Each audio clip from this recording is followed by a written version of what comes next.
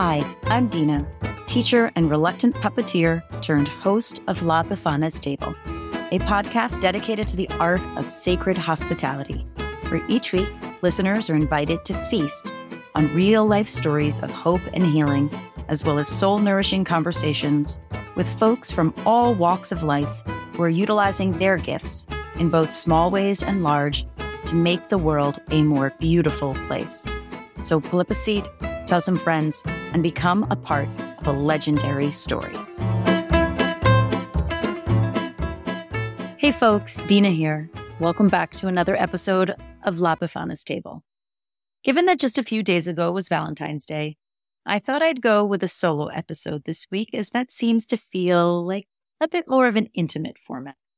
I can't say I've always been a Valentine's Day kind of person. While I certainly love love, I'm a bit rebellious when it comes to bending to the demands of Hallmark, but a holiday is a holiday, and I think anything that gets us remotely thinking about love, relationships, and intimacy is a good thing.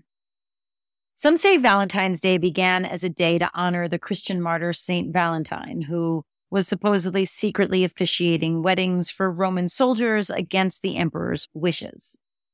Others say that its origins dates back to the ancient Roman festival of Lupercalia. I think that's how you say it.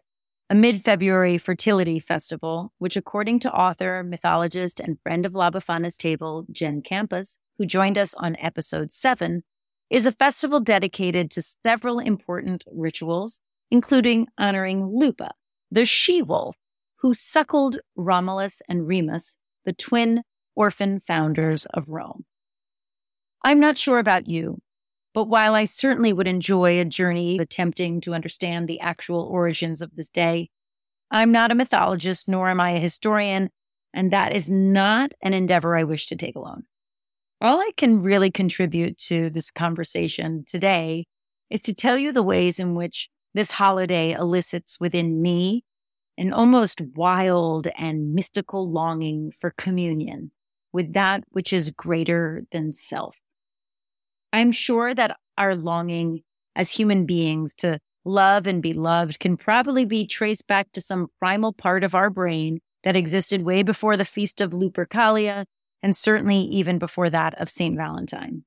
After 41 years of loving, losing, and longing for mystical communion, I can tell you that to know love in a way that goes beyond the illusions and contradictions we carry inside of us requires heroic perseverance. And so to honor just how far I've come on this journey, I thought I'd read to you an excerpt from my book, Love at the Threshold, which is a lyrical memoir that I self-published back in January of 2020 and is available for purchase on Amazon. You guys like that little shameless self-promotion move I did there? I know, I love love, but it doesn't pay the bills. Anyway, this excerpt is dated February 14th, 2016. And as I share it with you, I can't help but to wonder what the longings of your own heart were at this time, and how the sharing of our own stories of love and loss and restoration might not only nourish our souls, but renew our spirits. February 14th, 2016. Teachers at school are making Valentines for all the children. I tell them I find the holiday cheesy. My love isn't dictated by the demands of Hallmark, plus I'm not the crafty type. I've got no Valentine, just a rotting marriage that lingers on because for some reason, neither of us has the guts to file for an actual divorce. The math teacher at school gives me these schoolgirl butterflies, the kind I haven't felt in ages. I just can't help but be attracted to the measured yet playful way he strives for success. He is the structure to my chaos. He's even taught me how to listen to music again.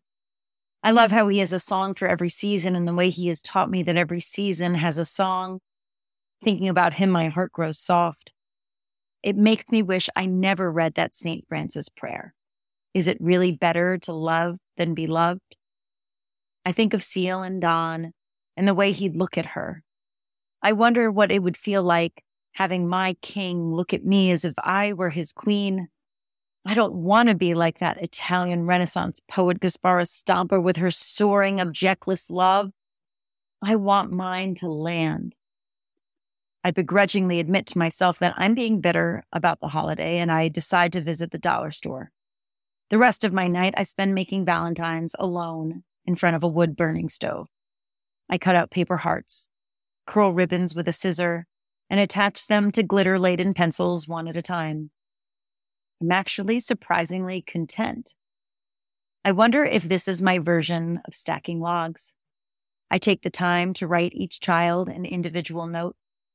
I begin to imagine the room filled with paper hearts, with all of the people whose lives have crossed my path. Soon enough, the room begins to fill, and I'm swimming in a vast sea of paper hearts. There goes Hamdan, the first boy I taught English to.